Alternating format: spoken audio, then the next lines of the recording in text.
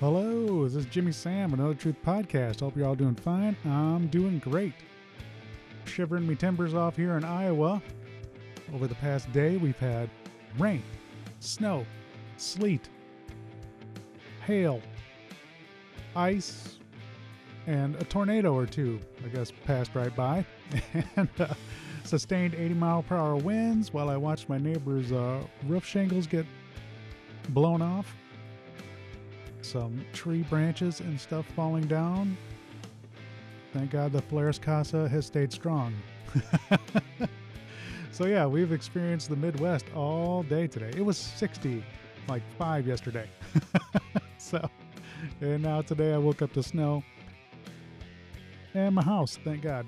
But yeah, man, can't wait to get going on this one for you guys. We got the legendary T.D. Clark from Illinois. Going to be on the podcast. Going to talk to him. Hopefully, everything I want to know about him. He seems like I know he's a great guitar player. I just want to see his influences and what he's been doing, what he's had going on. He's been in the circuit for at least 25 years, and holy shit, this guy is fantastic. So let's get to that intro and get to talking to T.D. Clark.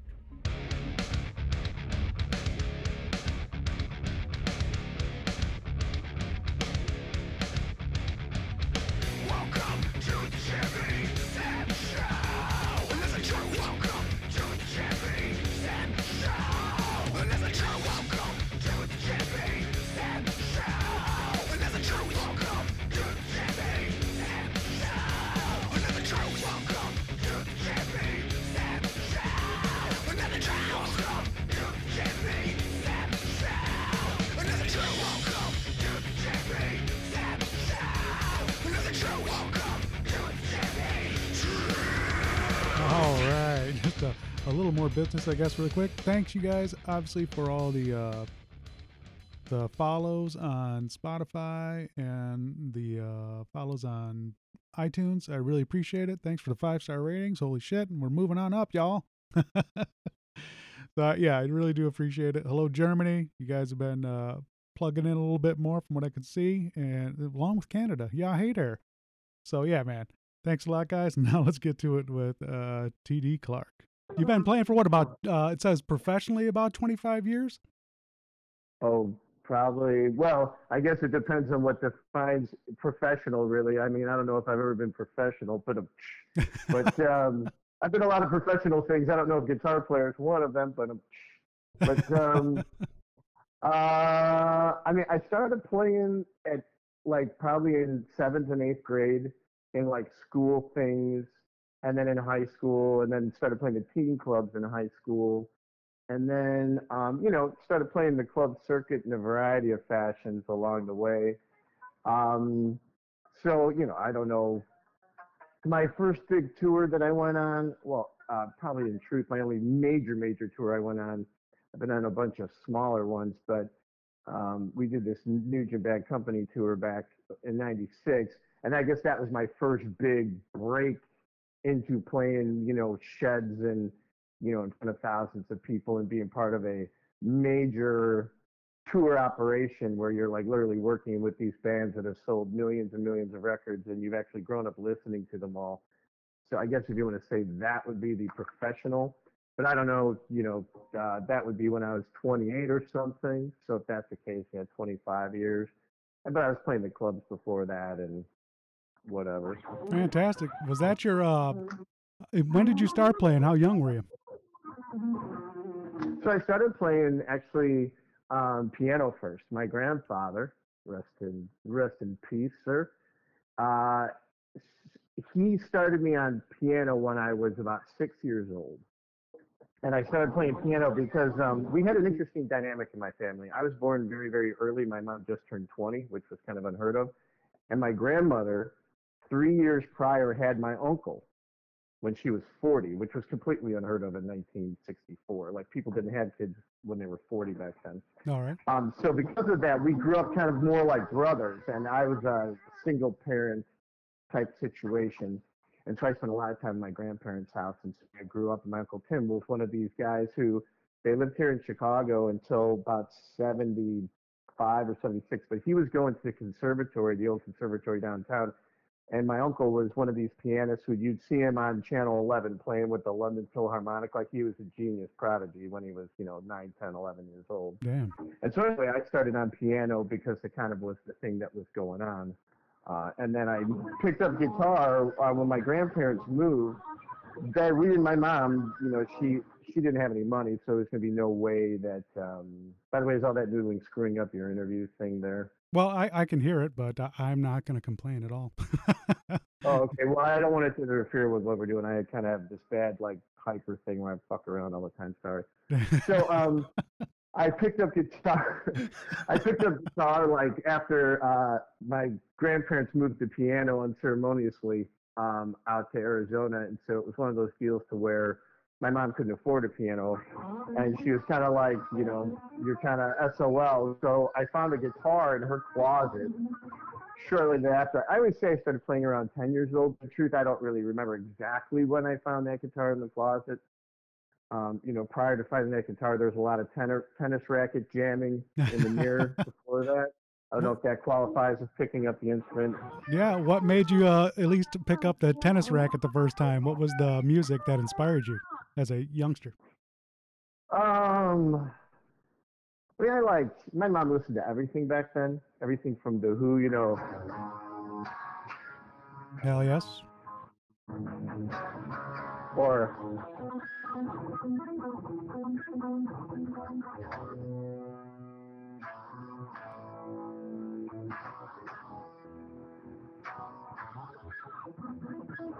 so she listened to The Who, she listened to Cooper, she listened nice. to. I know it's gonna be like this all day. Get ready. Sorry, I should have told you to drink heavy before this. I've got one going. It's good. There you go. And she listened, everything. Pink Floyd. She listened to Chicago. She listened to, Starland Vocal Band. Skyrocket Flight. She played that all the time. She listened to the Bee Gees. She was like, here I stand in a lost and lonely part of town. Oh, so we had all that song. going on the entire time. Oh yeah, Bee Gees. Those guys are amazing. I mean, how do you sell like 300 million albums without being just absolutely spectacular? Those guys are nuts. Yeah, it's funny. The youngsters sleep on those guys, but it's like, wow, that is like some amazing songwriting back in the day, man. Well, it's like, I remember when I was younger, I got in my teens and I was listening to UFO and, Scorpions. And then I was thinking the Bee Gees were totally uncool and stuff because they're wearing wide collars and, Barry Gibb had an awful lot of chest hair sticking out of his shirt all the time. So that was a little like, what the hell? Right. So that certainly wasn't cool when I'm listening to like, Scorpions. But the reality of the matter is as I got older, like I just grew to appreciate those three guys just sang like songbirds, man. And, they could play a bunch of instruments and, I mean, they wrote so many songs for other people. So my mom just listened to everything growing up. And I want to say probably the first thing that got me really into guitar, my mom used to play these Bob Seger records all the time. And I think the first one was, I forget the name of it, but he had 2 live records out, but one of them, I just remember they were doing old time rock and roll or some song, and it was like, some kind of groove like that. And all of a sudden, Bob Seger goes, "Drew, baby," because his guitar player was Drew Abbott, and he cuts into this like double stop, like, I'll turn up a little bit. So kick it a little bit. This here. It's like, There we go.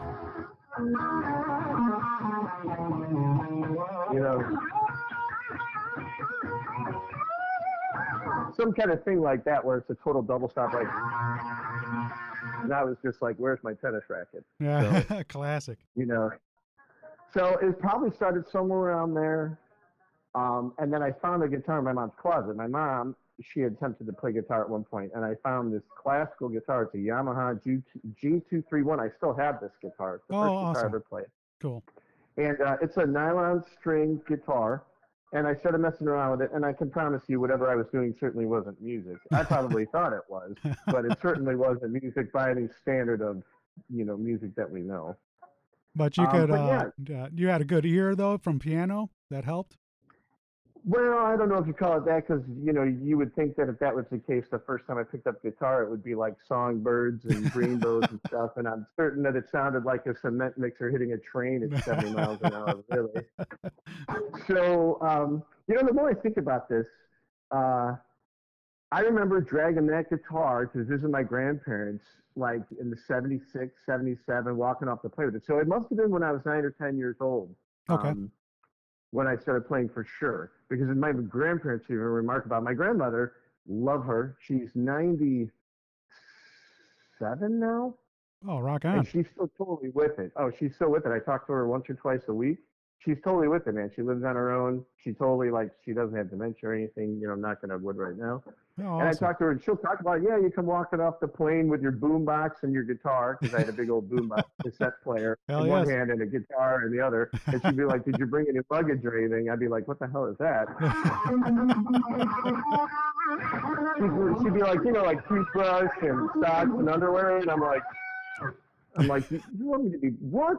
I go, what kind of rock and roll life is that?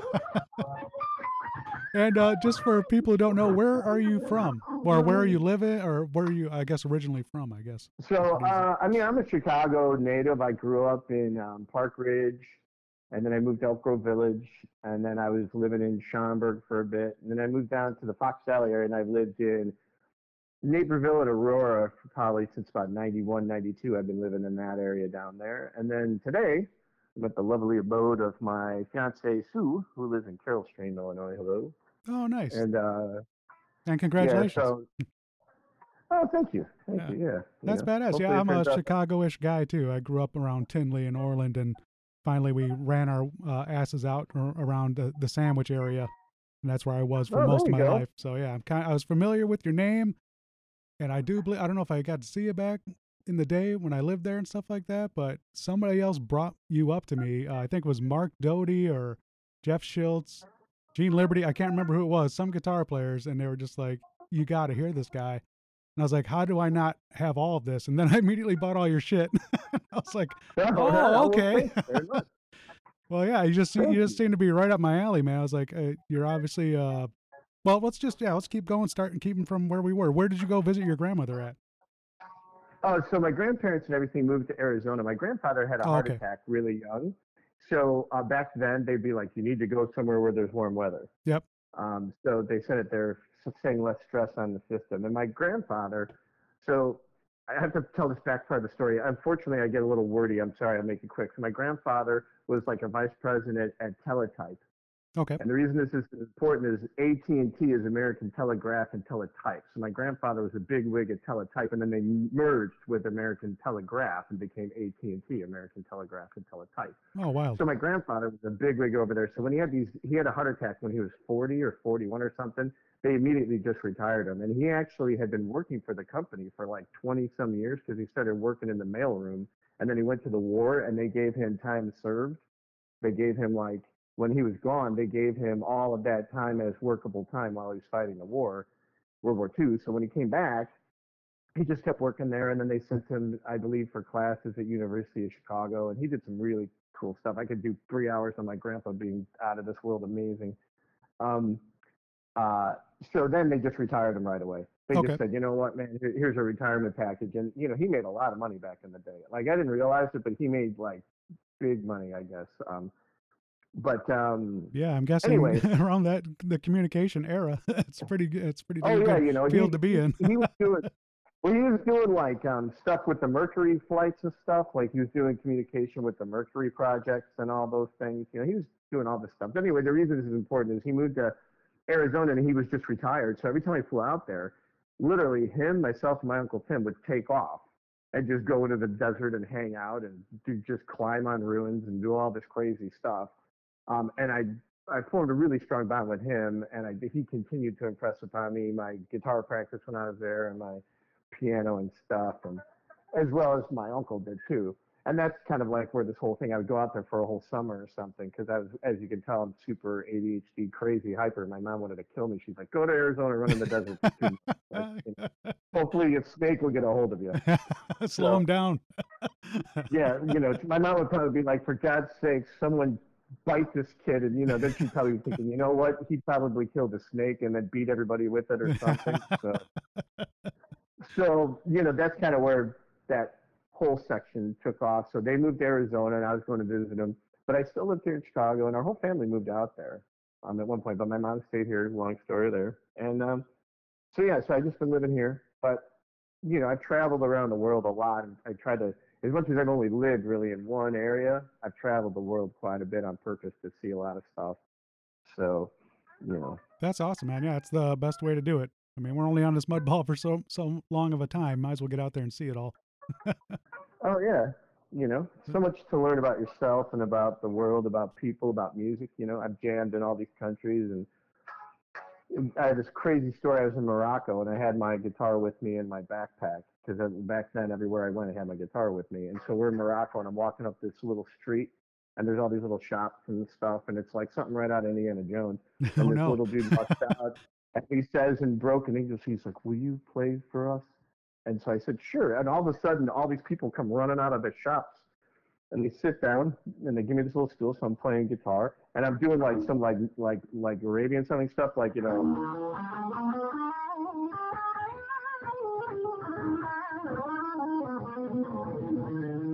and I'm thinking I'm being all like cultural and stuff. I'm thinking I'm all cool, and the guy goes, "That's very nice. Can you play some Santana?" And I was just like laughing. So then then it's like Good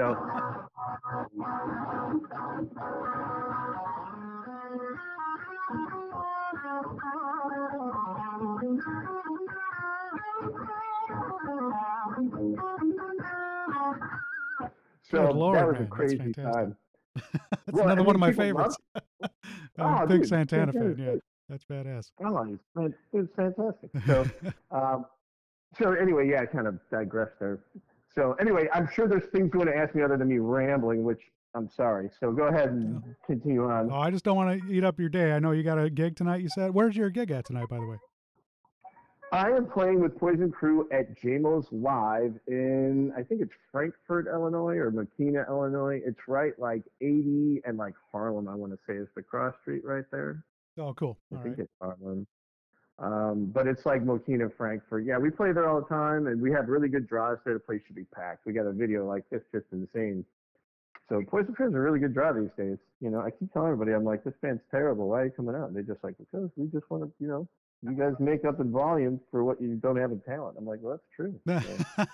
Bullshit. So, I got to see a handful of videos since I haven't been able to catch you live yet, but I was just like, you like do the part of two guitar players in this band, which is pretty incredible. I've seen you one-handed while playing the keyboard, also playing guitar.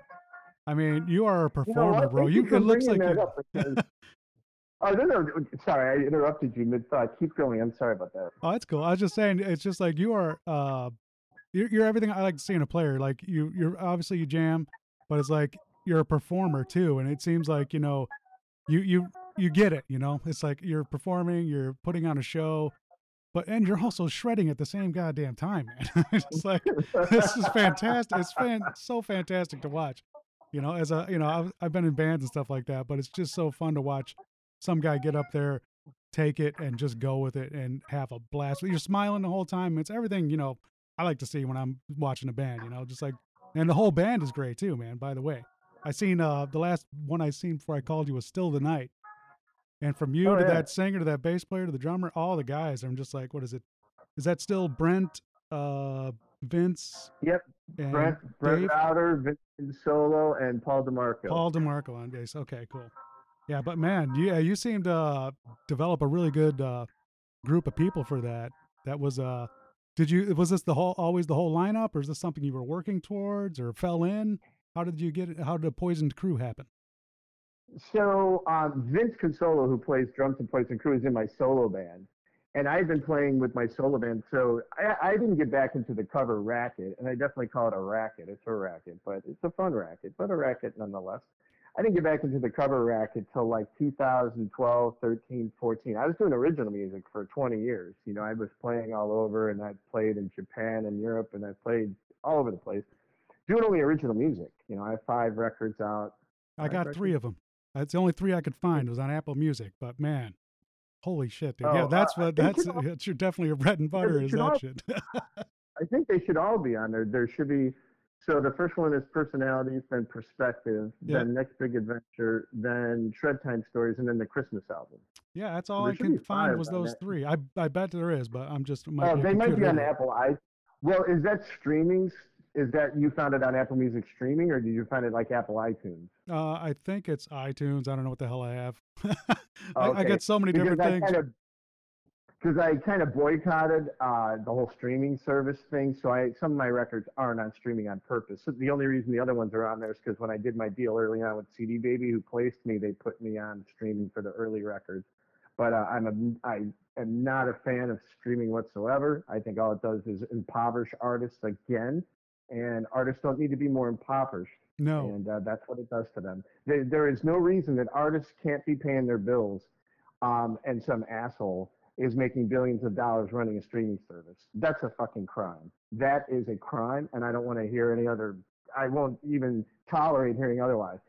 If somebody makes billions of dollars playing other people's music, then those people's music who he's playing to make all the money better be making tens of millions of dollars. And if they're not, then you got to take a look at that situation and go, this isn't right. This Yeah. isn't right. Yeah. You I know, mean, that's true. it's Back like, in the day, you'd have to make your money on the road and that kind of yeah, stuff well, because you they get from screwed the you anyway. radio. Yeah.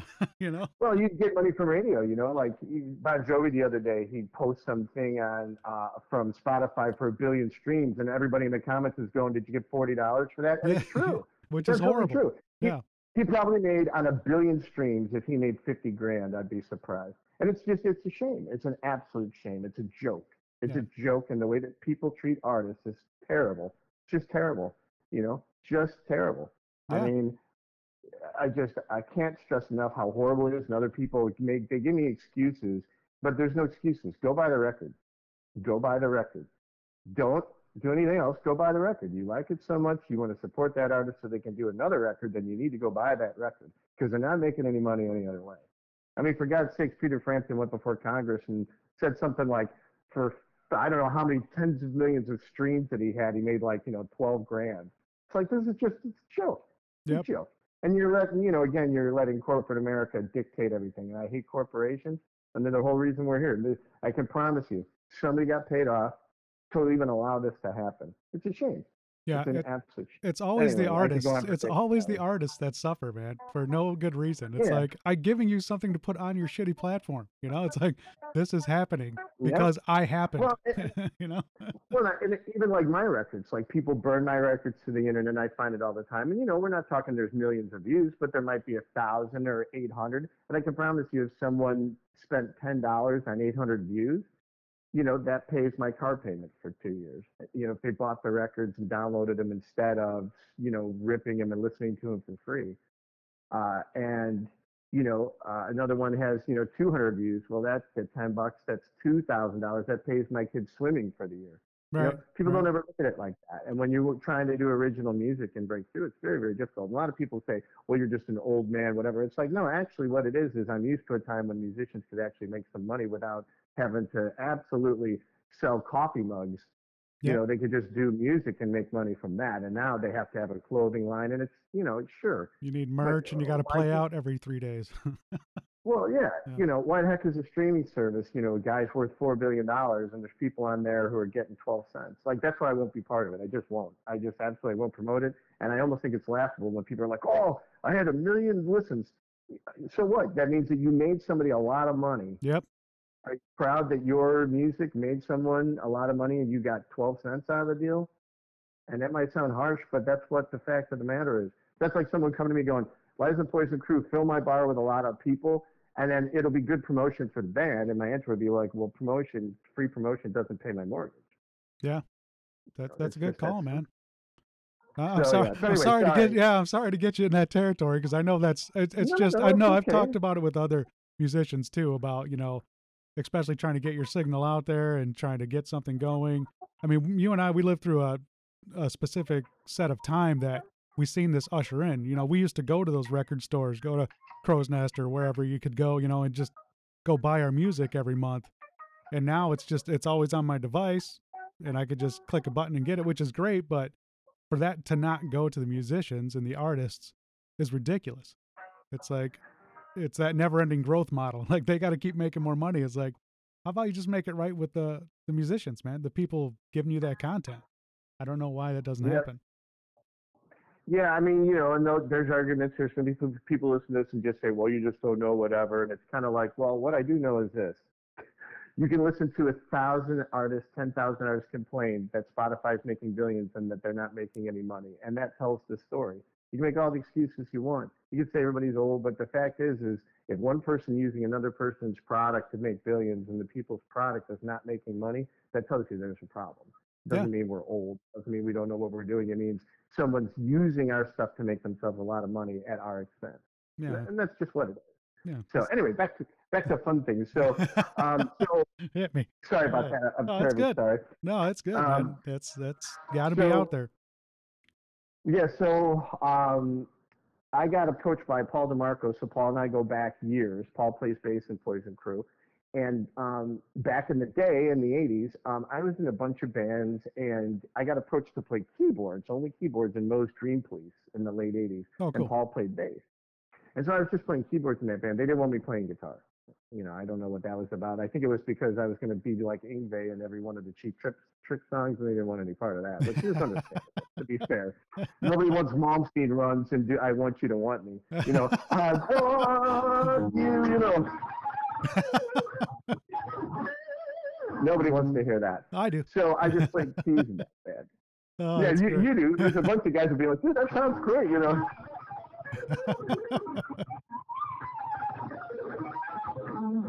Yeah, So, show Rick how to do that.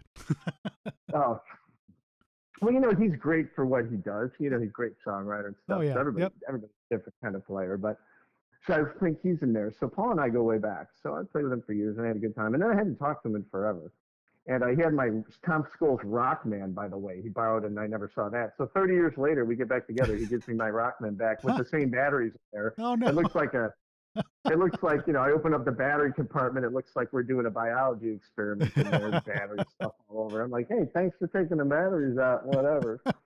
Um, so he calls me up one day and he's like, dude, you want to play in this cover band? And I needed to make money because I got divorced and I hadn't started some of these other businesses that I got going. And so I was like, sure.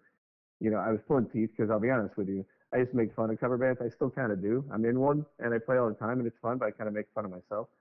Um, so I joined with these dudes, and mainly because Paul asked me. And the thing about DeMarco is he is a lovely man. He's just a very kind, super great guy. All the guys in Poison Crew are my friends and my brothers. And I don't just say that. Like, we've been doing this together for 7, 8 years. We hang out together. We go on vacation together.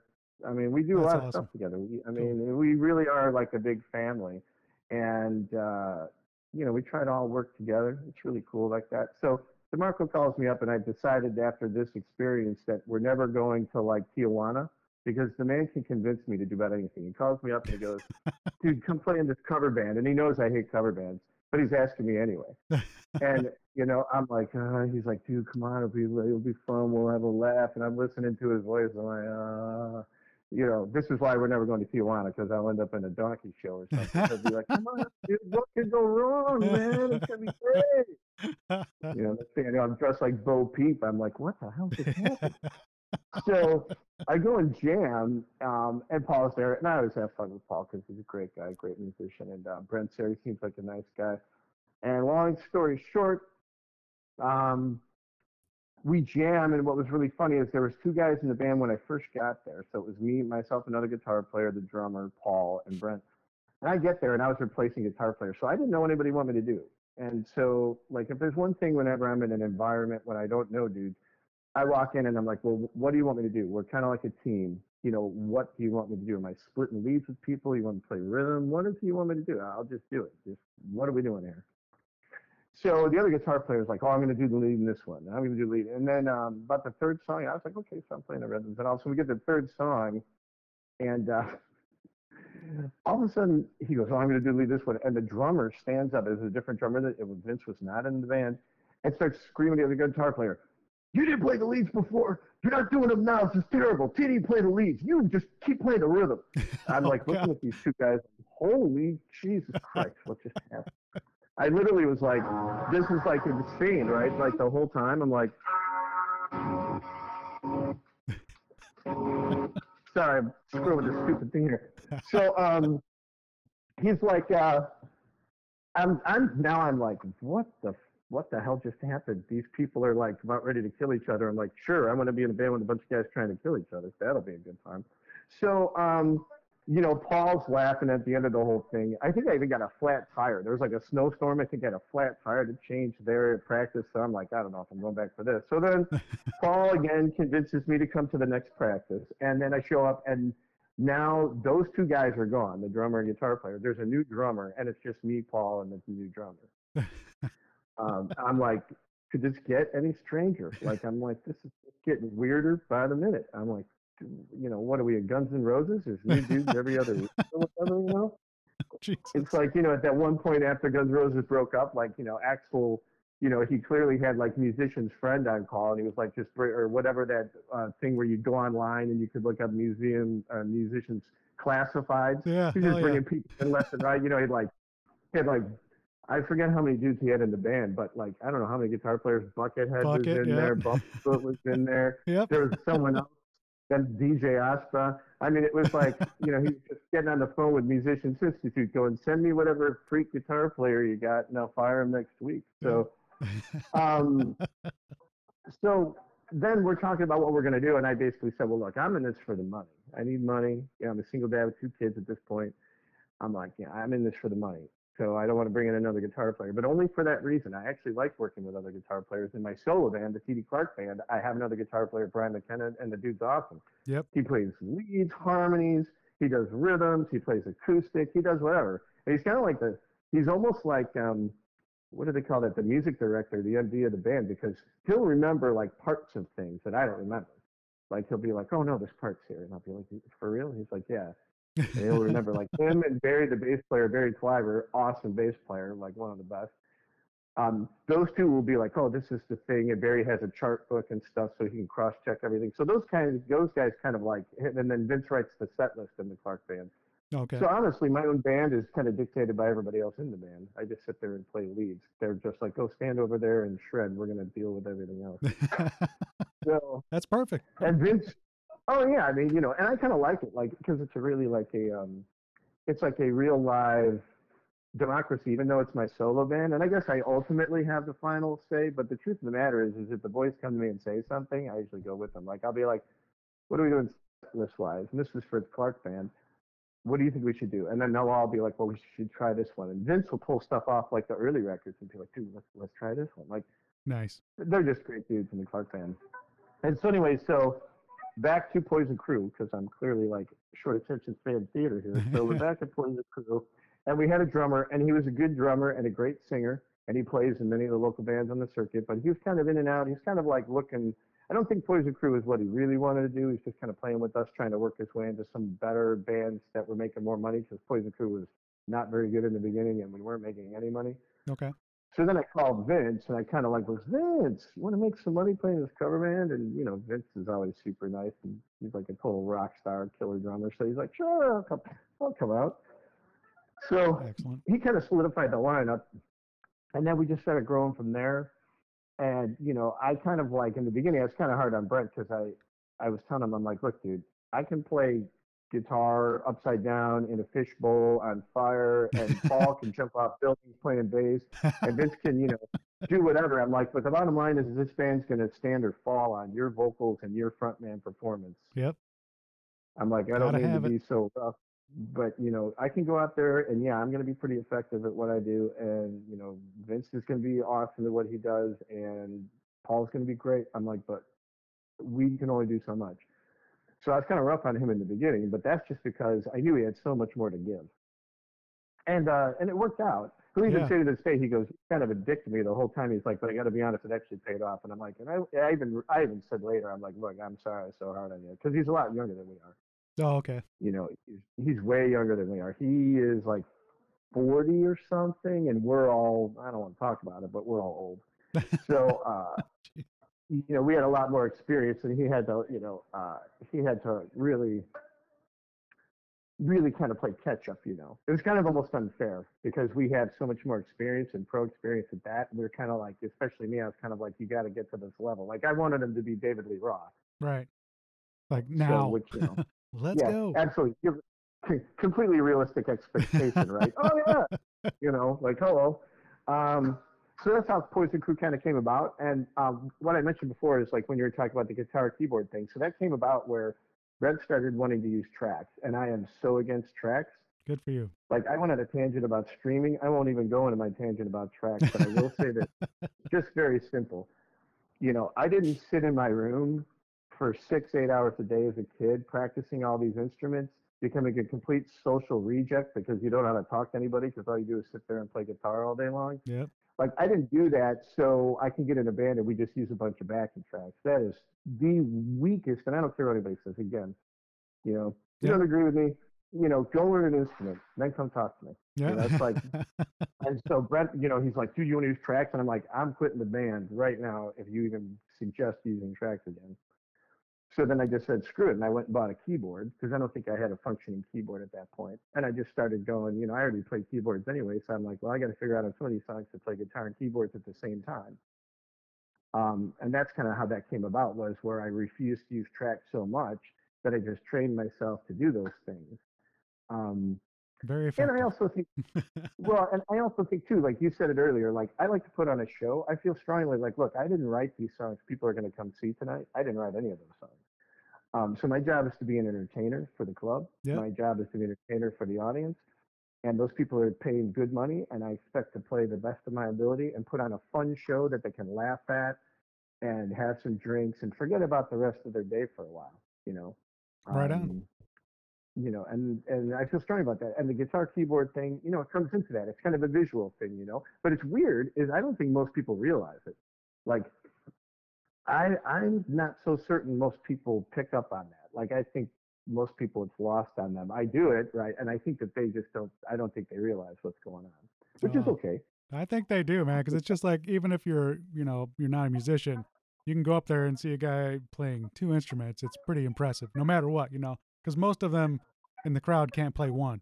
So, and they're hearing their favorite song and one guy doing two of the parts. That's pretty incredible. Well, I appreciate you saying something that is very nice, you know.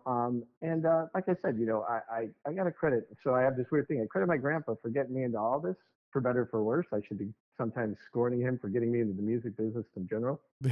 So we have a great thing about the music business. Do you know how you make $1 million in the music business? How's that? You start with 2 million, that's, that's the same thing and in that is my a in the Barry restaurant business. Cliver. Yeah, and that's a Barry Cliver quote. I got to give Barry, the bass player from the Clark Band, all credit for that one. That was his quote, greatest quote in the history of music quotes. But yeah, my grandfather was the one who got me in there and got me to wanting to be diligent and practice and be, you know, good. Like I got into playing music just because I wanted to play and be a good musician. I didn't get into it for the girls or the drugs or any of that other stuff. Although the girls, I'm not gonna lie, was a nice byproduct. Oh yes. Um, but part of the problem was is when you're 16 and playing guitar 8 hours a day, you don't know how to talk to girls anyway. So that didn't really come into play so much later. I was like completely socially awkward for like the first whatever, you know. Hell It's like, yeah. what did you do all week? Well, I worked and tried to do some homework, not really, and then I practiced guitar for 40 hours this week. You know, Yeah. it's like, oh, you Hell talk yeah. to the girls. I'm like, yeah, I almost know how to do that. So, so, Well, that's but fantastic, yeah, man. Who so was that's your that's kind of. Oh, go ahead. I don't know. I'm sorry, I didn't mean to interrupt you. What were you saying? No, you're good. I was just wondering who your main influences are. I've heard some stuff in your playing, but I didn't want to assume who you had. But who are some of your heavy hitters that you really enjoy as far as guitar players? Like big influences on you, you'd say. Um, you know,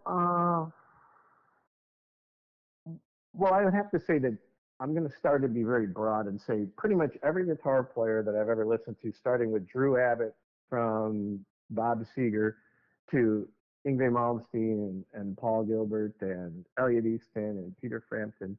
I mean, I love everybody, and I'm always trying to incorporate what everybody does into my playing. Like I love the lyricalness of a Neil Sean, but I love the technique of a Tony McAlpine. But I Ah, also love Tony. the Yeah. lyricalness of a Tony McAlpine, and I love some of the cool techniques Joe Satriani does. even though Joe is more known for his melodies, he does some great technique stuff. And Vinny Moore, like I love all these guys, pretty much everybody. I would say if I had to narrow it down to a hardcore couple, I'm a big Gary Moore fan. I'm a big Michael Schenker fan. I'm a big Yngwie Malmsteen fan, and that's a whole story there because I've done a lot of shows with him. And apparently, he's mad at me now. I don't know what that's about, but I'm a big. I like. Yeah, those are probably the big ones. I love Al Di Meola and Paco de Lucia and John McLaughlin and Struns and Farah. I love those guys too. I'm a big Struns and Farah fan. If you guys don't know Struns and Farah, go look them up. They're two nylon shred fusion psychopaths. They got like 20 albums out. Just it's insanity. One dude's from Iran and the other guy's Costa Rican, and they just do this incredible Latin fusion, Middle Eastern, and it's all nylon like shredding. I mean, they each other their minds. Like they're just great. So, but I'm a big Michael Schenker fan. I'm a big Gary Moore fan. Um, obviously a lot of Malmsteen, no question. I mean, it's like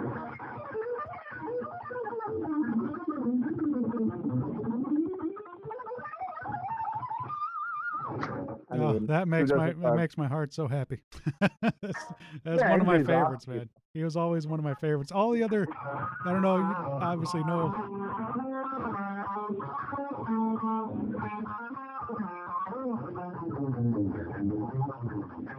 Dude, he's so good. I love him.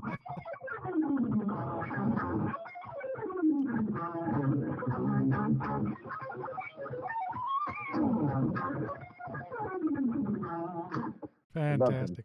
Yeah, dude. I was gonna say, so when I was going through your, well, the only three albums I can get a hold of at the time, but I just seen your progression from, what you said it's personalities, then perspective, then next big adventure, and I'm missing two of them, right? Yeah, Shred Time Stories, which probably is one of my best records. I As know I far heard a as song off it, but that's all I got from it that I could find, which was fantastic. well, you could probably hear it burned on YouTube, so you might as well go there and listen to it there. You could probably find it there, sadly. But No, I can buy it. yeah, No and problem then with I that. got a Christmas album called Under Your Tree, and I, Okay. I actually had a vocal original Christmas song I wrote on there, of all things. Oh, nice. So, but yeah, but I mean, as far as the influence, there's just so many. Like lately, I've been getting into a lot of jazz fusion, so I really like Mike Stern, and I like I've been getting into like a lot of Wes Montgomery and Charlie Christian when I'm trying to play jazz stuff. And I say trying to because I'm I mean I play. Let's put it this way, I can play jazz sort of, but I'm certainly no jazzer. And I have to Yeah. give a local guy, Dave Urich, a lot of credit for turning me on to jazz stuff 2 years ago. Him and I jammed together, and Dave is just probably one of the greatest guitar players that have ever come out of Chicago, and he might be in my top 20 of all time. The guy's out of his mind good. And Wow. he was this big fusion head back in the day, and he still does. Like he does everything, Dave. But he turned me on to Jamie Aebersold lesson books, which I learned a lot of stuff from that. So I have Oh, to give okay. Dave some. Yeah, Dave is awesome. Yeah, but So you yeah, were, so that would be the thing. Who did you hear in my playing, by the way? Oh, and Joe Satriani too. I'm a Satriani fan. yeah, I definitely heard some Satriani and Santana, Ingve. That's what I had written down. But as I was kept listening to it, I like when let's see, personalities that Laundry in Madrid, like, Yeah, good lord, man, like you hit like I could compare you to one of those guys, but you seem to like take all the all of these guys and like it went through your filter and your way to put it out there and became this original thing because it was like I never knew what direction you were going anytime. I was like, usually I can get a feel for somebody and be like, all right, well, he's gonna jam through this, he's gonna come up here and go through. I'm like, you are just off the fucking charts, man. Just like well, I know thank you you. say ADHD, but whatever it's doing, it like it compels me to want to listen to the next song more because it's like I don't know what the fuck he's gonna do, and he's all over the place, and I love it, man. So it's just like I like how you pushed you made your own style. I guess how you made your own style because it's very unique. Well, one thing that's always been interesting is that like I can cover guys pretty well, but I don't ever necessarily cover them. I think at like 100% perfect. Like I think Good. I do about 80%, and then I throw in like a 20% of myself because I can't figure it out, or I'm just being lazy, or I don't know, maybe I don't care or something. But by doing that, then whenever I would go to my own stuff, it always would be this weird mix of all these dudes I listen to, and I hijacked from all of them. Like I wish I could tell you, oh yeah, I'm all original. I hijacked from everybody. So Yeah, you have to. everybody That's I've ever part of heard it. a good lick. Well, yeah, and I'm not necessarily saying it's a bad thing, but I know that like there's just so many things. Like we were talking about influences. So on Next Big Adventure record, there's a song called "From the Top of the Tour Eiffel," and the first riff is this. Yeah.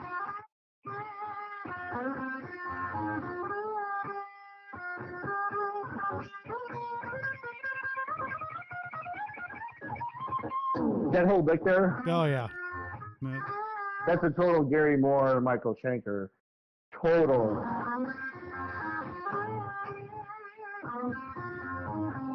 That is so yeah. Gary Moore, Michael Schenker. Yeah. Now that you say Yeah. it, I get it. But yeah, I would not have put that together myself. That is a Well, fantastic song, maybe by the way. maybe to the listener, to you, like to me, that's me attempting to sound like them Right. poorly, and Okay. maybe that's why it sounds like me because it's like, hey, that sounds like a poor man's Michael Schenker. So it's like something like that. But that's like totally what I was trying to go for with that whole type of thing, Well, what And you then kick off with that, I'm sorry, that next big adventure when you start was it Seat 2 oh 26D? yeah, 2060, yeah, whatever, Holy, yeah. talk about kicking off an album, man. That was a That you know what? fantastic opener. And that song in particular was really influenced by of all things extreme. Like I'm a big Nuno Betancourt fan. I should have given him more props earlier. But that whole middle section is going like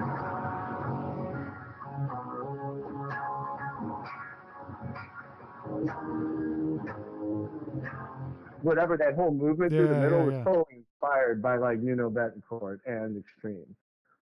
So because that kind of changes keys in there and it kind of does. I don't even remember exactly what I did. It's almost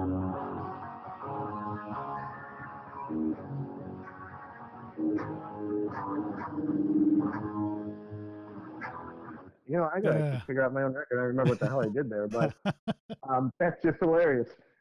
Oh, that's funny you mentioned Nuno because I've been catching you up. I secretly friended you on Facebook, and I seen that you were playing. You'd tune in live every now and then, do the Facebook Live, and I just had a podcast a few weeks ago, right when Nuno came out with that new song and lead, and I was like amazed by it. And then I see your ass playing it, and I'm like, Jesus Christ, like I got to get this guy on. I was like, you were playing a piece of it or something like that on one of your live Oh, streams, well, or or maybe you're doing I was one of doing the play. older So songs. what I was doing was play with me. I was kind of Play like with I me. hadn't had a There you chance go. to figure out what he was doing, but it's built his new song Rise.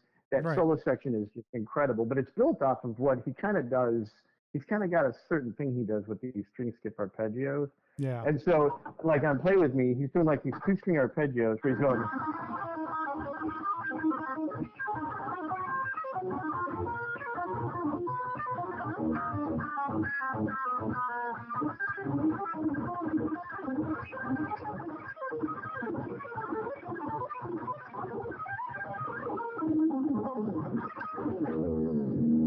So he's doing this arpeggio Jesus. thing. He's like. Oh my god. It's fantastic. All my So, guitar friends are jaws are dropping right now. But yeah, oh well, that is wild, bro. I just like yeah, I just whatever touch you got, whatever you've been doing, I hope you just keep it up because and are you ever gonna perform I don't say ever? Are you gonna bring out your solo band again? Do you guys play around? Like oh yeah. So the solo band, we support bands at the Arcada Theater. Like we did Warrant last year, we did Blue Oyster Cult last year, we did Accept. I've probably done 20, 25 shows at the Arcada supporting Rat, and we did Whitford St. Holmes, we did Gary Hoey, oh we did Hoey. Malmsteen Nice. show. Oh yeah, Hoey's so good. I'm sorry. Yeah. Oh, Hoey's badass. Yeah. Y&T. My fiance Sue over here, the lovely Sue, is throwing in. We did Y&T there. We did what this really super great fusion cat. What Neil Morse? We did a couple shows with Neil Morse. We did a couple shows with Richie Kotzen. We've done I don't know how many shows with Schenker. I did it or not Schenker with Malmsteen. I did a tour with Malmsteen. And Wow. in 2016, we toured with Malmsteen on Guitar Gods. It was us, Bumblefoot, Gary Hoey, and Malmsteen. Oh my god. How And was that? oh, it was totally insane. So we had to audition. First, we had to send an audition, tape or whatever. I sent a video, and the video was when we played with Ingve at House of Blues in Chicago some years earlier. and we had a really good show. And so then we sent the video. So then they're like, okay, you're on the tour, but you know it's a buy-on tour, so they wanted money, of course, everybody does. Yep. So it was a buy-on. So I had to find a sponsor. And long story short, a friend of mine, we were in LA playing the Whiskey a Go Go with Uli John Ross, Beautiful. and it was like the place was sold out, and we were like, we did our set, and we were killing pretty good, you know, like that sounds a little forthright, but we don't go to the Whiskey a Go Go to like screw around and be whatever. Like we want to have fun, but we went into to like kick ass and take names. So a friend of mine who also happens to be he's my music attorney. He had a buddy with him, and the guy comes up and he's like, "Dude, you guys are better than Kiss! Holy smokes, that show was insane!" And people were going nuts. It was. We got it on video somewhere. It's on YouTube somewhere live, and people were going crazy.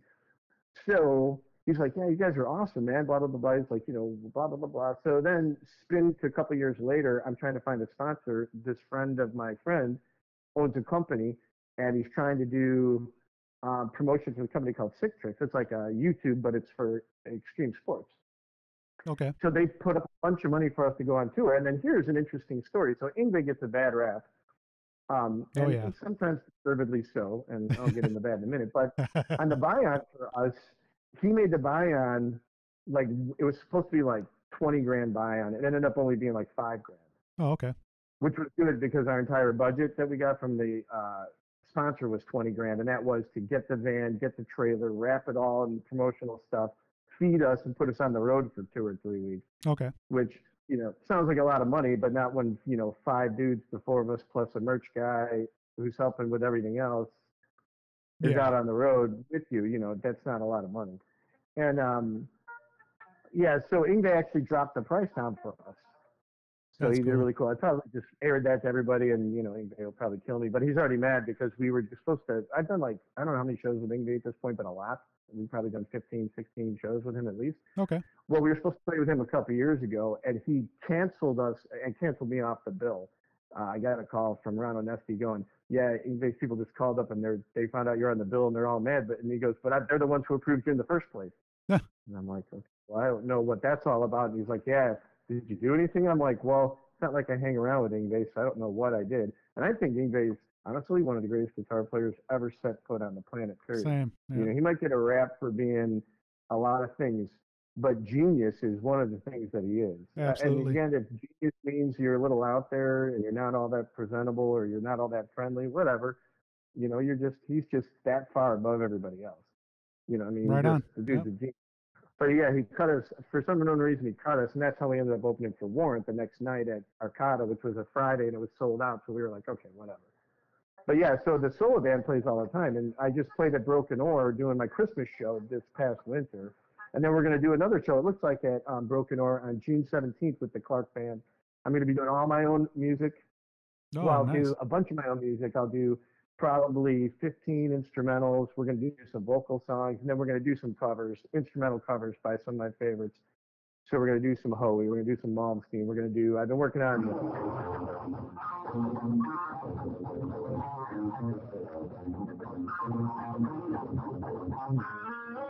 We're working on that later.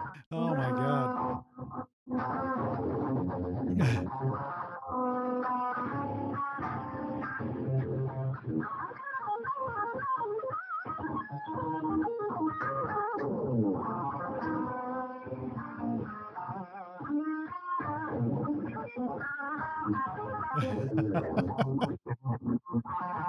So we were working on that. So we're going to do that. I think Poison Crue might start doing that too. Yeah, I think that's a great idea. But yeah, the Clark Band's going to be doing stuff.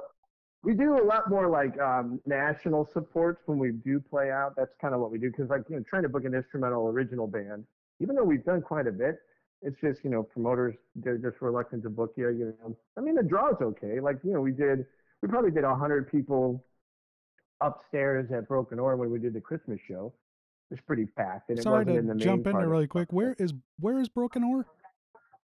It's in Port Barrington, Illinois. Port Barrington. Okay, like, I know of it, and I've been there, but it's been a long time. Yeah, that's cool. So we play there. Yeah, we played it quite a bit. By the way, am I making this go too long? This podcast? Do you need to? Whenever you got Uh, to cut me off, just It's the best whatever. I'm thing sure you got a about wife with it. it's the best and worst thing about a podcast. We go as long as you're not bored and you don't mind me asking you silly questions. I whenever you are want to be done, we can be done. But I don't even know. I Yeah. am totally into it. So whatever you want to do. Oh, okay. Oh, we still got time as long as you got time. So, Yep. honey, is there anything you need me to do? Well, I gotta ask, or the guitarist will kill me. You know how geeky we are. Oh What no, are no, you? no. Ask me. You know what? I kind of just hijacked this whole thing. Ask away, sir. What is your current rig and what guitar are you playing? Well, right now. I Um, know we got the so amp, but I'm using this Atomic Amplifier 12 as kind of like a direct rig. And then I have a couple outboard pedals, which is weird to have analog pedals, but when you can't, really, I suck at like this whole digital age stuff. it's the worst. So I use some outboard gear. I have a Spark, TC Electronics Spark is kind of it's kind of like a tube screamer type deal. Oh, okay, Then I have gotcha. an MXR Auto Wah that I use. Then I have a Morley Wah that I use. And then I have a Boss Super Phaser and I have a Boss uh, tuner pedal. Okay, And then I use a volume pedal. I have a volume thing. And then, so that's kind of my new direct rig. all The right. rig that I used for concerts forever, was the Simulclass 90 Mesa Boogie Power Amp with a Rocktron Prophecy 2. Okay, And that you was my kept with the main rig for Rocktron, huh? 20 Nice, years. Oh, I loved it. I loved that rig. nice. Honestly, I'm considering it breaking it out of mothballs, but it's so big and heavy. Yeah. I use it at home all the time. Oh, cool. I'm working on some instrumental songs. I have like 5 or 6 new instrumentals coming out, and I've got 5 or 6 vocal songs coming out, and I've been using it on there, and it sounds awesome. I love it. It's just the Mesa power amp, that thing alone weighs like 30, 40 pounds. Like Yeah. it's just massive. And then when you put it in the rack box, it's like 60 pounds. Yeah. And I'm an old man, and it's like first I run around for 3 hours and then I'm weightlifting after a show, dragging gear out in the snowstorm. It's like, all right, whatever. Are you pushing that through a Marshall cabinet? I thought I seen. Yeah, I was running a Marshall JCM 900. Oh, okay, cool.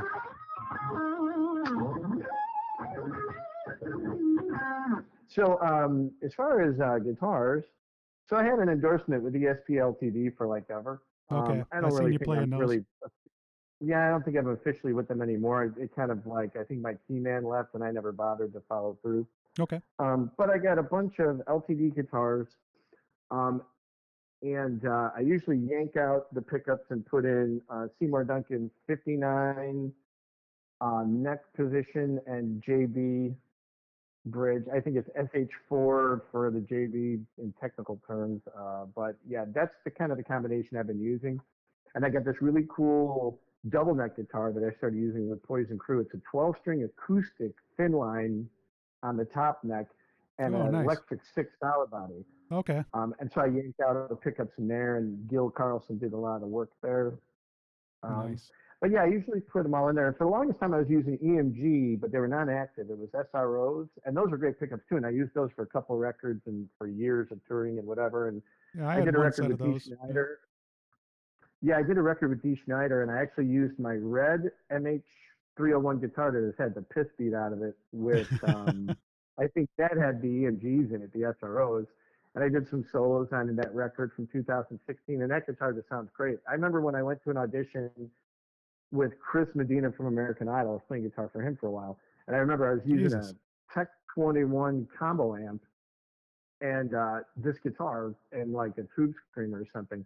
I remember we got done with the first tune. He turns around and goes, "Man, that guitar sounds great." And I was just, and it's all like held together by tape and like binder twine and stuff. Things all beat to shit. That's what's so funny. Like so many guys are posting on Facebook these beautiful, pristine guitars. It's like every guitar I have has had the shit beat out of it Yeah, because it's it's like, rusted from sweat and shit. Yeah. dude. I mean, to me, they're tools, right? They're not. I'm not going to take a guitar to like the family picnic. Oh, check out my guitar. Oh, Like it's all I like hearing this pristine and too. shit. It's like my guitar's all beat to shit. Oh, and then so right now I'm playing. This is an MH103QM LTD. Okay. This one, I put in the Duncans, and then I also yanked out the trem. and I put in a this is a TRS 101, which is a Katuchi Trem, which is kind of like a Floyd knockoff. But here's the weird part: I have these in a bunch of my guitars. I actually prefer them over the original Floyd. I know that sounds terrible, Yeah, that's but weird. I I never. like that you can get a lot of chirp. I don't know. Can you hear that? Okay. Oh, that's the secret because that is fantastic. Yeah, it's a Brad Gillis technique. Yeah. And by the way, that's another technique that Nuno Betancourt uses on one of the tunes where he's going. That's a total Brad Gillis thing. Yeah, I could pull that So off every now and then. But that is you know what you a have to fun one. do? What's that? Tell me. You take you hit your note and then you flick the trum bar with your finger. You don't actually hold it. You just flick it.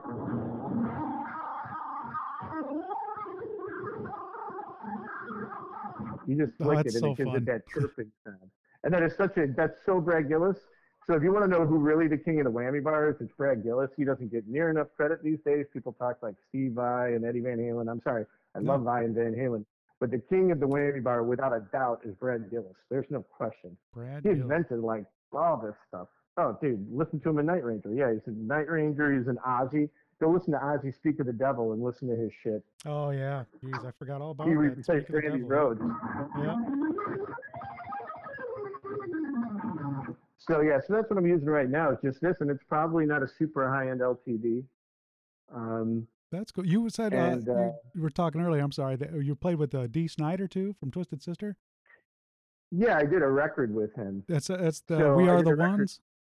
Yep, yeah, and Oh, I played okay. a solo on a track called "Close to You." Oh, okay. I was And wondering what I actually song. played solo on a couple tracks in there, but I play guitar. Like he didn't have a lot of leads on that album. Yeah. There's like Paul Crook, who was in Meatloaf, and as well as Anthrax plays some leads on there. I played some leads on there. I'm trying to think somebody else played some leads on there. But yeah, I used my red guitar for that and that exact setup that I told you about, the Simulclass 90 with the Rocktron and my red guitar. And that was it. And that's what I used for that. And those solos on there, they told me, they're like, we don't want any like crazy whatever. We want cool stuff. You know, and I'm like, well, can you define cool stuff? Because I kind of think there's a lot of different cool stuff. I'm like, you got an idea? And they're like, well, we just don't want like shredding. And I said, okay. So I think my actual solo on that starts out. Yeah. I think that's how it actually starts out. It's, Yeah.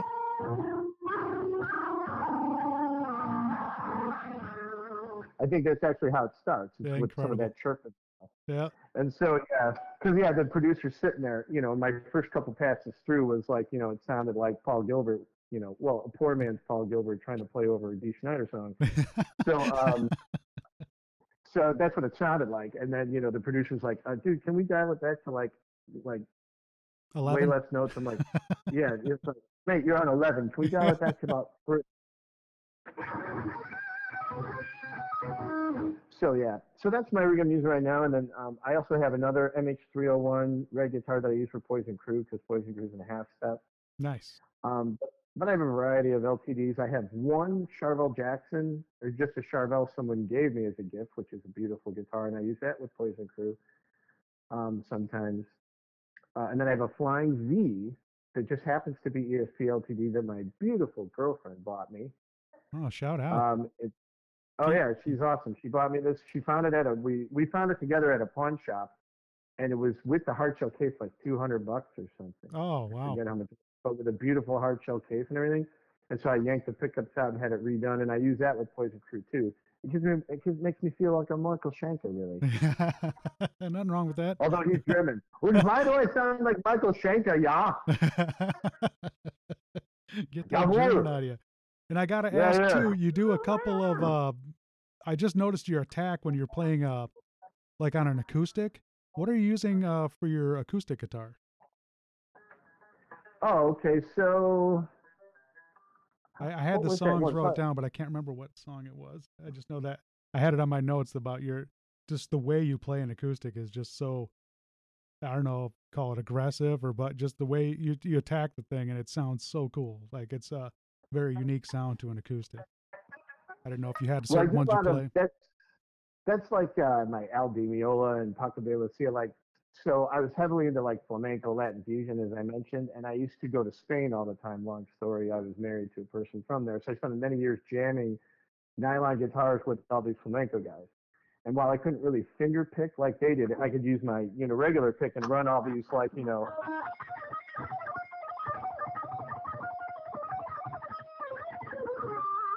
stuff like that. I would be playing on my nylon guitar though, because I had to play nylon guitar with these guys. Okay. So that guitar, I think, the one you're talking about that I used the most back then, I think it was a Takamine. Okay. Cool. Takamine. Nice. Yeah, I think that was one I used there. And then I just recently bought a new guitar. Actually, you know what? You can actually see that guitar. I do a live video where I'm just playing the guitar at the Arcada, and I think I just did a solo show because that was what was requested by the venue. And it's just me and my guitars. And I do this nylon guitar thing. It's a real cool video if you can find it. I'm just sitting there with my guitar, but I'm playing that guitar. I think it's a Takamine. I don't remember, but I Okay. think it's a Takamine. And I do a bunch of like, I'll share it to my page here so you Cool. can see what I'm talking about because it's actually a really, so I'm going to sound a little whatever, but it's actually a moment that I was super proud of because it's just me and my guitar. Um, just playing this thing, and I had written this at my son's swimming lesson like the day before. Uh, yeah, I'm gonna find it here because now I want to repost it. Yeah, it was pretty incredible just listening to, I mean, as I said, you and your style is just like you take so much from everything, I guess, but in the way you play and whatever your style has become, it's definitely a TD Clark sound, and it's just like it's so cool to hear that through every song. And then from listening from those old records up to newer ones, I was like, wow, he just like you kept fine tuning everything. It seems like, and just really putting yourself out there as far as like you're not holding back. And there's a like you play fast and slow, but it's just like that attack is so gruff and in your face. It's really cool style, man. Oh, well, you know what, man? I gotta say, I really appreciate you like saying. This actually is so cool to hear you saying you listen to my records and you spent some time. I do a lot of interviews. That's why I sent you that link earlier. I do a lot of interviews and people don't really do any homework on me at all. The fact you listen to all the songs and you're basically telling me like you're hearing my own style, like that's super nice. I appreciate it. Like that's the one thing a guitar player tries to do their whole life is come up with their own unique style. Yeah, And you I'm got it. still trying my best to do that, you know? And like I sometimes feel like with Poison Crew, like I always say these 80s songs are going to destroy my chops, but it's like, because try playing Poison and Motley Crue, it's like I never play the songs like the records. I'm always dressing them up as best I can. It's like I do a version of like every single song that we do from Motley Crue or Poison. It's like Jakey Lee, Nuno, George Lynch, Michael Schenker, and all got together to play these licks. Yep. Because I'd be lying if I said for a second that I'm a big fan of CC DeVille for God's sake. But Oh, just I yeah. know you don't. I've been in a bunch of bands myself. Just as a kid, I had a bunch of original bands, and then my last band was a cover band. So I know your pain, but I also know having to play those leads, and we had to do Poison too and stuff like that. But man, it's I like the way you did it because you'll like give the essence of that solo, but then for every guitar player out there, we're just like, ah, okay, like he's like holding back, I think, and then you'll slam into something just totally CC could never do on his best day, and then bring it back to the line. It's just like, oh, this is like it's like I'm seeing, I get to see through the matrix a little bit. It's so fun. So I appreciate that, man. As a guitar player, I'm just like, oh, I dig it. Well, and I appreciate you guys seeing that because honestly, like I have to play these songs like, and there's like one Poison tune in particular we do Cat Dragged In, right? It's a good song for what it is. And again, I'd like to point out Poison and CC DeVille and Mick Mars. These guys sold a hell of a lot more records than me. Right on, right on. So Yep. we got to give props where it's due. I'm still doing whatever. Um, but I always throw in these Jakey Lee type rhythms in a lot of the Poison songs because they always are so like wide open. They'll be like, Yeah. right. So then it goes into this like, and you got the C chord hanging there. And if there was some lush harmonies or something going on that I Yep. was stomping on, I'd probably lay back. But there's nothing. It just sucks. So I'll be like,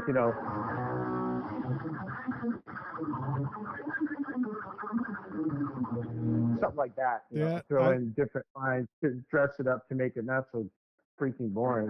Yeah, I watched your guys' video on that. And then his solo too at the end is so terrible. Like he does this thing where it's like he's like, you're like, we going somewhere with this, Captain, or where are we headed? So I'm like, so you know, I'll do the first portion of that middle solo. It's like, and again, that's not even really what he does, but it's the It's essence close. of what Yep, he's trying yep, to do. yep. And then at the end of that, you know, I go into a double stop deal, and then Vince does his solo thing, and they go, and I usually do this like Lydian C run up through the scales. Yeah. And it's like, it just seems like it adds so much drama to the song, Yep, right? It it just seems does. like the song goes, I feel, and maybe I'm a little biased, but I feel like the song freaking goes somewhere, right? Yes. Like, I feel like the solo's supposed to take the song somewhere. Yeah, it pissed me off So, in a good way because I was like, yeah, because you know I played it straight, and I was just like, oh my god, this guy is like, you just ran with it, and I was like, and it's only you too. I don't know if anyone knows, it's a one guitar band, and it's just like you have to fill up some space when it's just you, and you accomplish that, and you do some unique stuff through it. So yeah, anyone out there, if you get a chance to see Poison to Crew, I mean, go do it. It's an event because I mean, yeah, your singer rocks. I seen the Still of the Night. And between everybody playing, I mean, you rocked it, of course. Your singer nails that song. And of course, the bass player and drummer are all on it too. So, man, it's a really cool package. I mean, especially for a musician to go watch that band, it's very cool. yeah, well, thank you. Thank you very much. And everybody in that band is super talented, you know? It's like, we're definitely a team. You know, without them all being great at what they're doing, honestly, they make me sound probably better than I am, but they're just cranking it out. You know, you got to have a great team around you. And we just, you know, we work together well, and we literally do hang out like Vince and I. So Vince is in my solo band. We have this great story since Sue brought up we played with Y&T at the Arcada. We were in Puerto Rico on vacation, and Sue's favorite band of all time is Y&T, and we've been trying to get on the bill to support them for months, and we hadn't heard back. So we're on vacation in Puerto Rico with Vince and his family. So we're all partying and whatever. And all of a sudden, it's like a Tuesday night. We get a call in Puerto Rico from Ron and Esty going, so I hear someone wants to open up for Y&T on Saturday night. And I about just crap myself. I was like, this is so awesome. And we were already coming back from Puerto Rico anyway Okay. to see the show. We were flying back on Friday. So I literally, you know, I talked to Vince and I called the guys at home, Brian and Barry. I said, dudes, we got rehearsal all day Saturday. I go, we'll be in late. I go, we got a rehearsal all day and we got Y&T Saturday night. And it was just so crazy. Vince and I are on vacation and we're just like partying, floating in the ocean. We're like, we're going to fly home and play a sold out show with Y&T and we're getting all wasted in the sun. We didn't know if How we rock weren't and so roll is damn that? broke ass, we almost would be rock stars. So, so yeah, that was like a really, really great moment for everybody. It was so much fun. It was crazy. Yeah, that's And so yeah, like then we'll go for barbecues. Like Brent bought a beautiful new house, and we'll go over there watch football games and barbecues and whatever. And yeah, I mean it's like a really cool bunch of dudes, and they're super talented. You know, yeah, really. I mean, the band's just great, and the number one thing we really do want to have fun. There's no pretenses. You know, there's some bands who really take themselves serious, I feel, and whatever, and that's fine for other folks. We literally, honestly, if we could bring strippers and dwarves into a club without getting arrested, we'd be doing it. Like right on. we just want to have fun. Have Like the that, the show. whole reason Poison Crew exists is it's like old Van Halen. And when you were talking earlier about me having to sound like two guitar players, I totally steal from the Van Halen book of Let's Try to Be as Entertaining, or the Nuno Betancourt book of one guitar player trying to fill a lot of space without being too busy. It's totally Van Halen esque.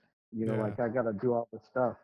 And we've actually talked about bringing another guitar player on, and I'm not really against it. You know, we're making really good money now, but we want to get more money, and then we'll think about bringing someone on for certain shows. So it's, you know, it's I can work with other guitar players. I do it all the time. I actually kind of like it. I've been playing in Bad Motor Scooter, a Sammy Hagar tribute band. I started playing with them, Nice. and there's another guitar player, Steve Ehlers. He's a great player, and I love playing with them. I started playing with them because Sue's a big Sammy Hagar fan, and so am I. And it's kind of it's a nice mix up from Poison Crew and even my solo band, because my solo band is basically all my instrumental stuff. which isn't bad. I love playing my instrumental stuff, but this gives me like Sammy's just so much fun, right? And then we do some Van Halen, Sammy, and I get to play more keys in that band too, and I like doing that. Yeah, and you can play But out, yeah, that's that. play out a lot with that Yeah. stuff, and Oh it yeah. works. I mean, at this point, I've been doing this like forever. I'm 56 now, and I've been playing, guitar my whole life and all these things. And I'm at the point now where it's like, I've gone out and done big tours and small tours, and I've done music for ESPN and music for movies. I did a record with T. Schneider. I was working with American Idol. I kind of feel like I'm kind of in the twilight of my career, if you will. Well, I dude, just you're have a good hitting it time. really hard because the videos I've seen, you are not up there in a rocking chair. That's for sure. I'm definitely going to go out with a bang. Literal. I'm looking at Stu going literally and figuratively a bang. She's looking at me going, "Keep it up over there." Pardon? Oh, that's Oh badass. yeah, and I don't know if you knew about this, but I write kids music books and I run after school music programs Just gonna with. ask. I thought I seen you were an author too. So Oh, yeah, hit me with everything, man. oh, okay, yeah. So I run music school programs in District 131, and they used to be all over, but we're in District 131, and I just expanded from 3 schools to 10 schools this year. And I write these music books called the Mars Jams, and it's for kids, grades 1 through 5. And the books basically have these 4 Martian characters, and they teach kids how to play guitar and keyboards. And when I wrote the books, I had been teaching kids, and two things were driving me crazy. One, people think that a kid's book is let's take a black and white photo and a bunch of music from 1920, Yeah. and then go ahead and put that same crap in a book with a colorful color and think that that's going to appeal to kids in the modern age. Right on. So, and then another thing um, was I felt that a big thing keeping kids from picking up music was, well, when they're young they have to learn to read music. And to me that's like, you know what, man, you don't need to read standard notation to have fun with music. I always feel that that's wrong. Like, it's important, standard notation, and if you're going to pursue certain disciplines, it's necessary. But I think ultimately music is somebody just wants to do it and have fun and make sounds and something. So I Hell wrote yeah. my books with guitar tablature is the main thing we lean on. And guitar tablature accomplishes two things. One, it's easier for the kids to figure out. You just tell them what string line and what the number is, and you're done. Right on. And mom and dad at home can read guitar tablature and help their kid. In the past, so many parents would say, "Well, I don't know how to read music. I can't help them." Here's guitar tablature. Tells you what to do. Mom and dad can help their kid out at home. Dude, that is And so then, smart. Was this your idea? yeah, yeah, Dude, I that came is a up with this. very smart idea. Yeah, because yeah, they can bring it Yeah, home and mom and dad can actually. That is really good thinking, man. That's perfect. yeah, and thank you, and the books also it encourages the kids to read. So as you're going through the lesson, the Martian figure has a bubble next to him. Like, he'll be there, and then next to him it'll be like, who wants to read Bjorn? And Bjorn is one of the Martians. It's Bjorn, BB, Brubar, and Stan. They're the Martians. And so the kids read, who wants to read Bjorn? And there's a little picture of Bjorn, and then they read what Bjorn says, and then who wants to read BB? And this way the kids are engaged in the book. They're reading to you. You're not reading to them. They're reading to you, which keeps them engaged. Right on. Because with little kids, I don't Yep. know if you have kids, but Oh yeah. trying Yep. to keep them engaged when you're talking to them, Yeah. it's like you want to stab yourself in the face with an ice pick. It's like, how many times I got to tell you, don't chew on the electrical cord? It's like, but when they're reading it to you, they're like, they want to read. They want to get to the next portion. Yeah, that's So cool, that's what man. the books do. And so I had it running at one point in several states and all over. And then I built Rock and Toolboxes, which is my toolbox company. And that thing blew up so much. And running all the lessons in multiple states was very difficult. And I was getting divorced at the time. So I pared back the lesson programs to just District 131 and just down a little bit so I could expand Rock and Toolboxes. But then District 131, I said, "You guys want to expand these?" They went from 3 schools to 10 schools this year. So I brought some instructors on, and it's been awesome. But yeah, and I'm actually looking to do more with that too, because the books are really fun. It's called Mars Jams books, and they're really fun and engaging. You can learn, and I do what's called Martianizing in songs. We have Twinkle Twinkle Little Mars, Old Yeah. Bjorn Martian, and stuff like that, where it's like common songs, but we had a Martian tinge to it. So And those books are called Mars Jams. Yeah, MARSJAMZZ. ZZ. Okay, there I we think go. there's a Facebook page of them. You can kind of see them on the Facebook page. I think I still have the Facebook page.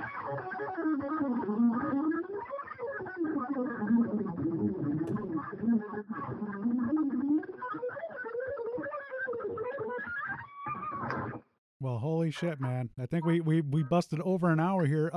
Is there anything else you want to, I mean, obviously you can plug any dates you want, but you got the fucking, is it Rockin' Toolboxes too? That's what you're talking about Yeah, real quick? yeah. So yeah, I have a company called Rocket Toolboxes. We have a Facebook page. I sell big giant toolboxes. We compete with Snap-on. The quality, is right on par, or if not better, than all the tool truck brands. And yeah, so I have that going. It's called rockandtoolboxes.com. Yeah, I've And then seen the those, Marchand the program. ads for those too. I think you've done some of those live too. I was like, I don't even like fucking, tools, but by the time I'm done, I wanted to buy a toolbox. So whatever you're Oh doing, man, yeah, just keep it up. It looks like that you're having a we. blast, man. So Oh yeah. Well, if there's one thing for sure is like I am nothing but I try to be goofy and fun. I think my whole life, my number one thing in life is I don't take anything serious. I think good. might be a detriment to, but I don't take anything that serious. I just want to have fun. Yeah, you stay so Um, busy though, man. That is incredible. You're doing a lot of shit. well, it's weird. When I don't have enough to do, I Yeah. think I start getting stir crazy. But then I have too much to do, and then I'm like complaining. Sue's like, "You're totally insane," because when it's quiet, you're freaking out. Then when you're busy, you're freaking out. It's like, are you ever gonna not freak out? So, That's the but curse of being creative, man. yeah. But let's see here. So couple things. So yeah, please, if any of you folks out there are listening, I run my programs using the 21st Century Learning Grant. So if your schools are using that, I can bring my programs to your schools. Just contact me there. Poison Crew, please check that out. The Clark Band, the TD Clark Band, we've got some dates coming up June 17th. It looks like we're going to be at Broken Oar. So we're going to be doing all my original stuff, some cool covers and some vocal stuff. And then Rocket Toolboxes if you need anything like that. And then I want to thank you for having me on. And I really appreciate all this. This has just been, great. And I appreciate you doing your homework, and I mean, I've really had fun today and I appreciate Oh, you good, asking me. man. Thank No problem, bro. I really appreciate it. I know it's kind of odd 'cause I just like I just kind of got you out of the blue, but I was really appreciative, man. And you have yeah, you've got a lot of shit going on. You're very unique, talented guitar player, and obviously everything you're doing here, it's great to see you keeping this busy. And I'm gonna try and make that June. I'm in Iowa now. I was in Illinois up until like 5 years ago, but I'm gonna try and make that June 17th concert. Okay, right on. Oh, and one last thing too. I do teach private guitar lessons. Okay. Oh, well, Uh, how do they get a I hold of you do for that? them over the internet. Like I can do them via, Messenger or whatever. I teach, I teach a handful of private lessons when I have time. So if anybody wants to take some lessons and learn some of these different techniques that I was, fooling around with today or whatever, I can definitely help you out, Can you and teach an old man how to sweep pick that's been wanting to do it his whole life? oh, absolutely. All right, There's no question. I'm com- It can, I'm coming for a I, lesson. dude, I'm telling you, it, it's difficult, but it's not as difficult as it seems. I've And tried the yeah, I can. YouTube way 300 times and I suck at it. Like I can do an arpeggio fast, but I cannot get it to sound anywhere near a TD Clark.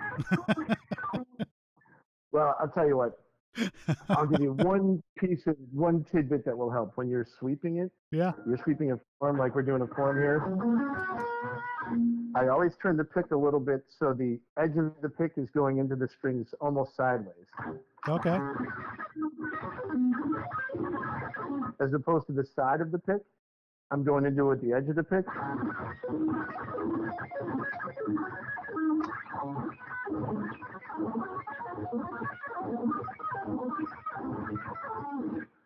Yes, folks, And that that will to be me me. makes it that it makes it super crispy. Yeah, Makes it sometimes a are little you bit knife nasty. edging it? Pardon? Are you knife edging it like you're going into Yeah, the it's kind of string? like the edge.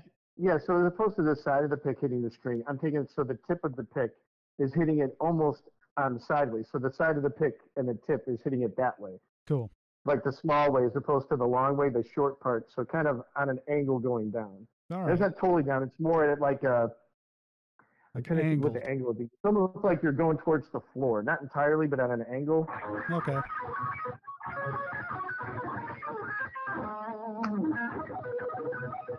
Speaking of that type of thing, you know about important.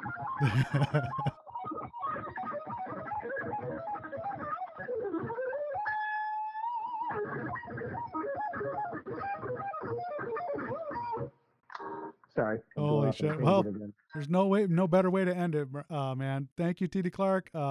Everyone, try and get a hold of him. See his band. Definitely buy his albums. Buy them, you jerk offs. No streams. Yeah, and check out that. You know, check out "Close to You" from D. Schneider. Honestly, I would love you guys to check that out. I was pretty proud of working with such an icon, and there's some cool guitar stuff on there. The record is called "We Are the Ones." I don't play on the whole record, playing like half of it. Oh, okay. But yeah, please check out "Close to You." I do a big solo on there. I'm pretty proud of that one. So All right, man. Well, thanks again. Have a good show tonight, and hopefully we could be able to talk to you again, sir. absolutely, and whenever, man, you have a great time. You know, I appreciate you very much, Jimmy. It's like this has been fantastic, and I'm thankful to be on another Truth here and whatever else. So. All right, my man. Well, hey, thanks again, brother. Have a great night, and we'll talk to you soon. All right, man. All right, Cheers. Bye bye. later, bro. Bye.